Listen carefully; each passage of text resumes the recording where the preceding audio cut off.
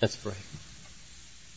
Lord, as we undertake to look again at the covenant under which you're calling us together as a people, open our hearts, I pray.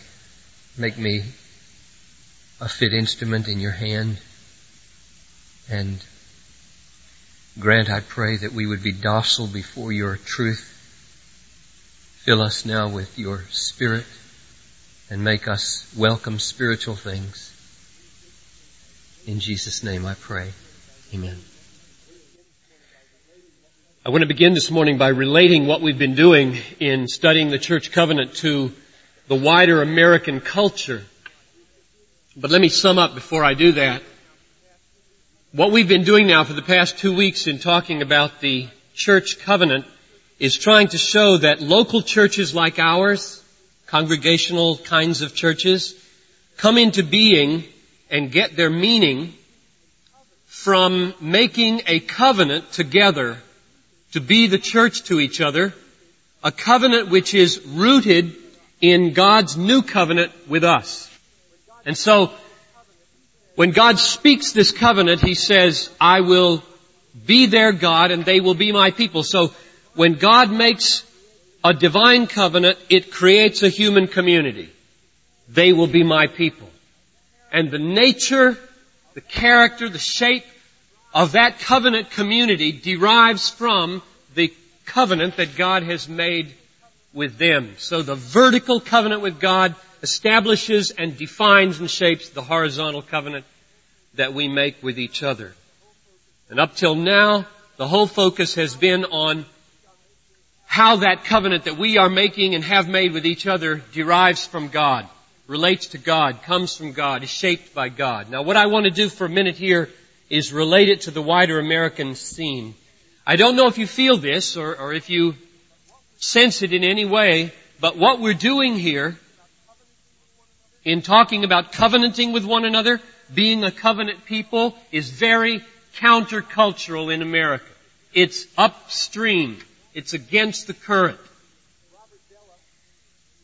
Robert Bellah, many of you have heard the name probably, or more of you have heard the name of the book, professor of sociology at University of California at Berkeley, wrote a very well-known and influential book called Habits of the Heart. And in it, he did a study of American individualism. And he warned that the loss of ideals like community, commitment, covenant will be the undoing of America. He took his starting point from a Frenchman named Alexis de Tocqueville, who came here 60 years ago, looked at the American scene and went home and wrote a book about us, in which he said about Americans, such folk owe no man anything and hardly expect anything from anybody. They form the habit of thinking of themselves in isolation and imagine that their whole destiny is in their own hands. Thus, not only does democracy make men forget their ancestors, but also clouds their view of their descendants and isolates them from their contemporaries. Each man is forever thrown back on himself alone, and there is danger that he may be shut up in the solitude of his own heart. Bellah goes on to say he thinks that's more true today than it was 60 years ago. And he says, these are his words now describing the American scene, individualism narrows our concern to our own immediate problems, often cutting us off from our past, our own past, as well as the history of our society. The languages of individualism, both the utilitarian individualism of Ben Franklin, disconnected from Christian faith or even objective moral reason, and the expressive individualism of Walt Whitman, whose famous poem begins, I celebrate myself and sing myself.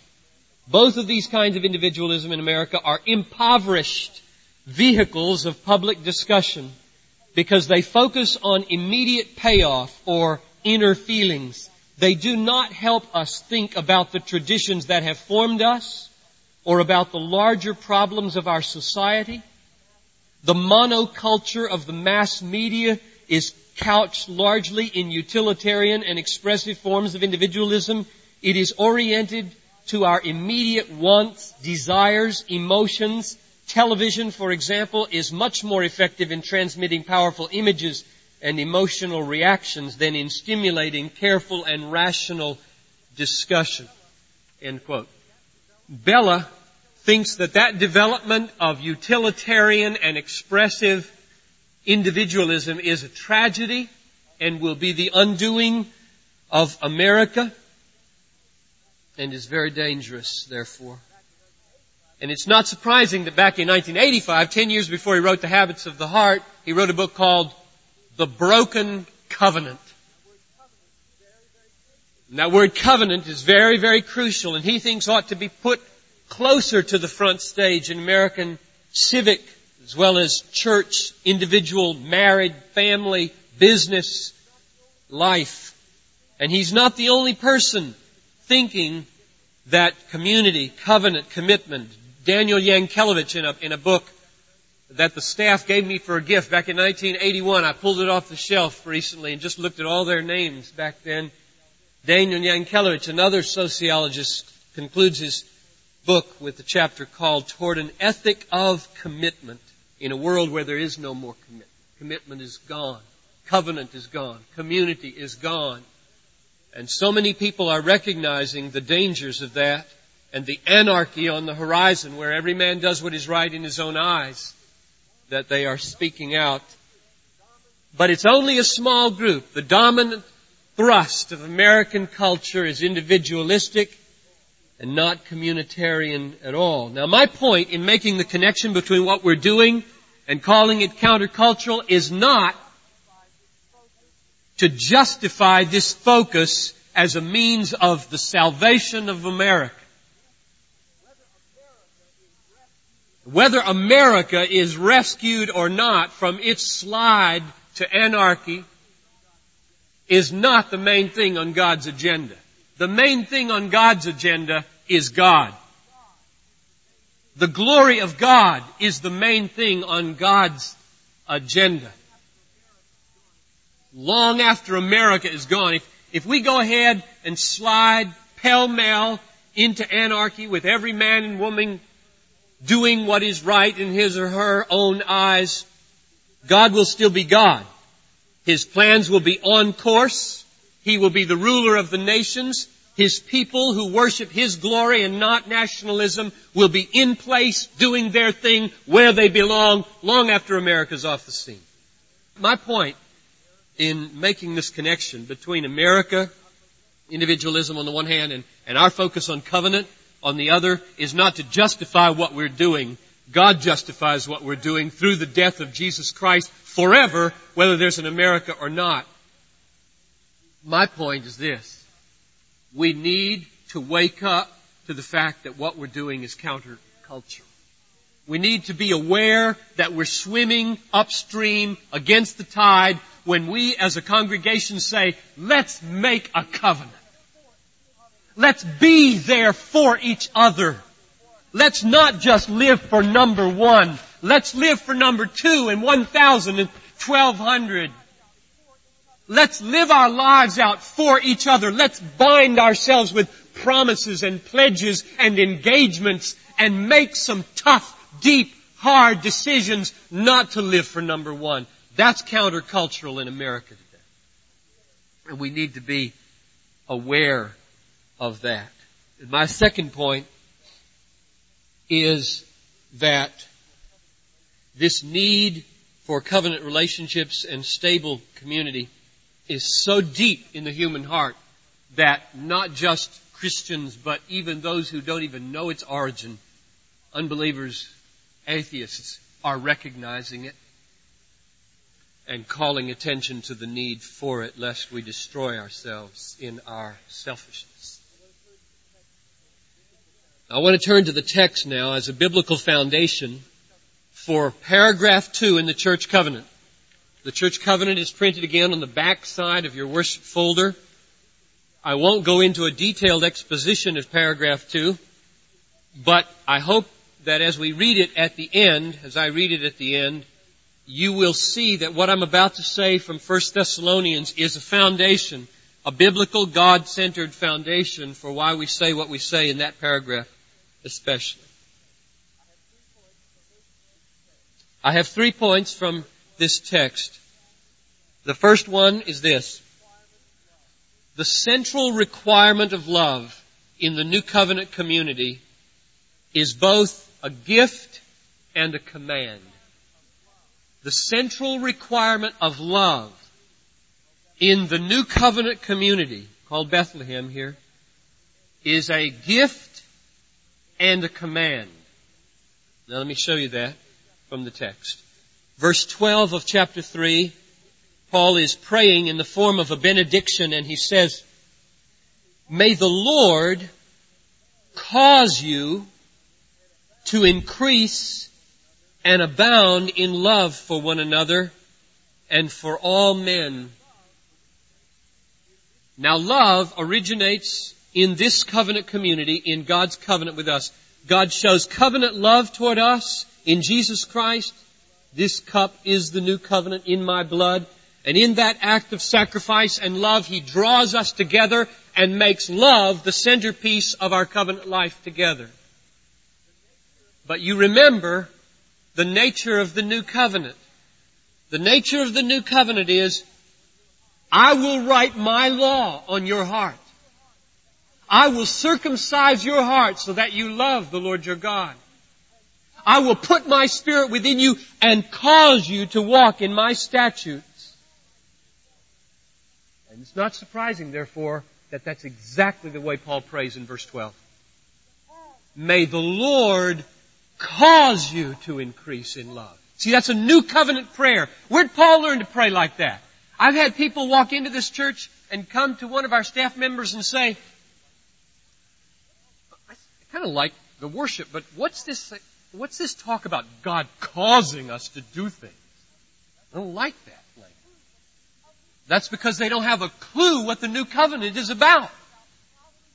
The new covenant is about sovereign grace invading a rebellious, stony, dead heart, wakening from the dead, writing the law in the heart, circumcising the heart, and causing it to walk in God's statutes, God's holy statutes.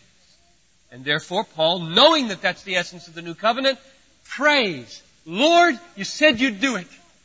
You said you'd write it. You said you'd circumcise it. You said you'd cause it. Now cause it. Cause it. Make it. And that's the way I pray for you. And that's the way we ought to pray for each other. Lord, make us love each other. Do it to us. Don't leave us in our own will. Overcome our rebellion. Strive with us. Make us what we ought to be. So my first half of the first point is the requirement of love is a gift. It's the sovereign work of God. The second half of the first point is it's a command. Now we keep reading. Chapter 4, verse 1. Finally, brethren, we request and exhort, notice that word, exhort you in the Lord Jesus, not merely pray for you. He's moving beyond prayer now to exhortation, that as you receive from us the instruction as to how you ought to walk and please God, just as you actually walk, namely, love each other, that you may excel still more. So I'm exhorting you to excel, for you know what commandments we gave you by the authority of the Lord. Okay? So we've moved from Lord, cause them to love one another, to Lord, I exhort them. I exhort you. Obey the commandment to love. This is the first and great commandment, that you love each other. Love the Lord your God and then each other as yourself. It's a commandment. So my first point is this. The requirement of love in the covenant community is a gift and a command. And if you want to understand how the gift and the command relate to each other, you go to Philippians chapter 2 and you listen to Paul say, work out your salvation with fear and trembling. There's the command. For It is God who is at work in you to will and to do His good pleasure. There's the gift. We obey the command in the power of the gift. And there's the essence of the new community and the new covenant. That's point number 1. Point number 2. Love is the essence of holiness. God-wrought love is the essence of holiness. The new covenant people are to be holy, for God is holy, the Bible says. And our church covenant, here in paragraph 2, says, strive for the advancement of the church in holiness. What is holiness? My point is, it is love. Now, that's right here in this text. You can see it in verse 12 in its logical connection with verse 13. May the Lord cause you to increase and abound in love for one another and for all men, just as we also do for you, so that, now notice that connection, so that He may establish your hearts unblameable in holiness. Get the connection? Paul looks up to God and he says, you have called upon us to be a holy people. But you also have called us into a new covenant, not the old covenant where holiness was written on stone and pushed against us, rebellion. But rather, it's a new covenant, and you told us you'd come write it on our hearts. You'd circumcise the unholiness right out of us. You'd put your Holy Spirit within us and make us to walk. Now, Lord, cause us to walk in love that we might be holy. You get the connection? Holiness is love. Otherwise, that logical connection makes no sense. May they increase and abound in love so that you might establish them unblameable in holiness. Because love is the essence of holiness.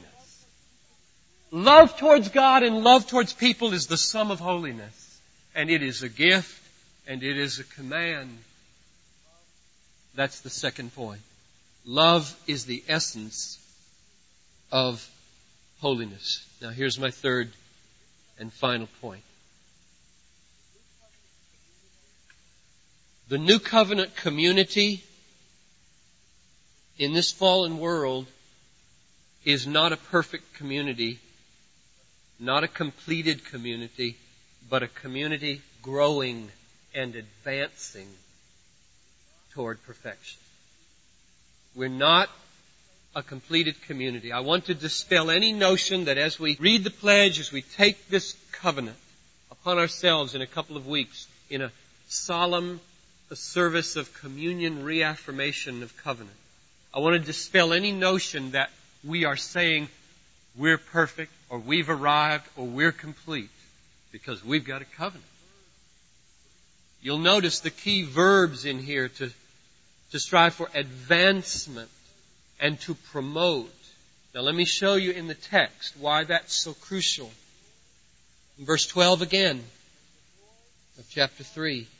May the Lord cause you to increase. That's the key word. Increase. And abound in love. If our love were perfect, I don't think Paul would pray that. If I had arrived at the fullness of love, if I had all the love that I could have, if I were at the end of the road and my cup were overflowing with love to all people and all kinds and God, He wouldn't say, God help Piper increase. He wouldn't say that. And therefore I conclude from the word increase, we are a people in process. We are a people on a pilgrim journey. We're a pilgrim people on the way to perfection. And it will come, I believe, in the twinkling of an eye at the last trumpet when we will be transformed and this mortality will put on immortality and all my imperfections will be consumed in a moment. And the process in which we have been walking and growing and increasing will take its final leap and step into perfection forever and ever. So we're a imperfect covenant people. We're an on-the-way covenant people. We're a covenant people in process. And when you read further down in paragraphs 3 and 4, that's why there will be special provisions for handling each other's sins in the covenant community.